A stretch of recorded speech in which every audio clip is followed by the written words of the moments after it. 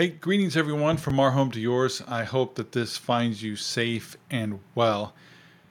This last week, I had the pleasure of being able to visit the first Army base that I was stationed at almost 37 years ago. And in those 37 years, there has been a lot of changes.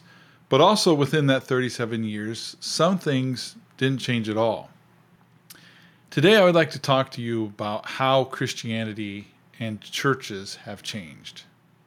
I would like to tell you about that, but Ecclesiastes 1:9 tells us, "What has been will be again, and what has been done will be done again. There is nothing new under the sun."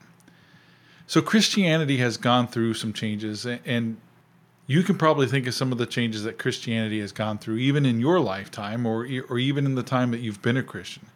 But one thing that is occurring, and it seems new, but it isn't, is that we Christians are struggling with idolatry. We humans have always had trouble with idolatry. From the Christian point of view, idolatry is worshiping anything or anyone other than God. We had this problem back in the Old Testament. Remember the golden calf and those that worship Moses' staff. We had the problem with the Israelites in Jesus' time who had a problem with their idolatry being that they worshiped and idolized the law. And it seems that we have that problem again. Not that we're idolizing the law, but that we've begun to worship other things other than God.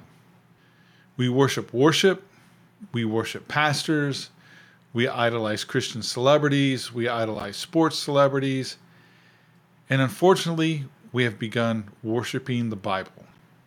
How many times have you heard somebody say that they are a Bible-believing Christian, or the sign on the church says that they're a Bible-believing church, or worse, their name has Bible church in it somewhere? It's like we've put another requirement for salvation. It's not only do we believe in Jesus, but according to some, or actually according to a lot of folks, to be a true Christian, you have to believe in the Bible or be a Bible-believing Christian. Now, not only is that crazy, but it's ironically unbiblical. Please know that I don't have a problem with the Bible. I believe the Bible is exactly what the Bible says it is. I believe that it is sacred. I believe that it is God-breathed and God-inspired.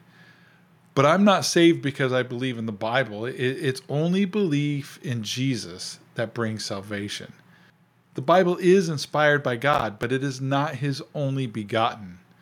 The Bible does not have any blood in it to cover or pay for our sins. The Bible did not and cannot die on the cross for us. But why is this even a problem? Well, when you worship something or someone that you're not supposed to worship, it can take over and it can push you to worship the wrong way and can take your focus away from the one that you are supposed to worship.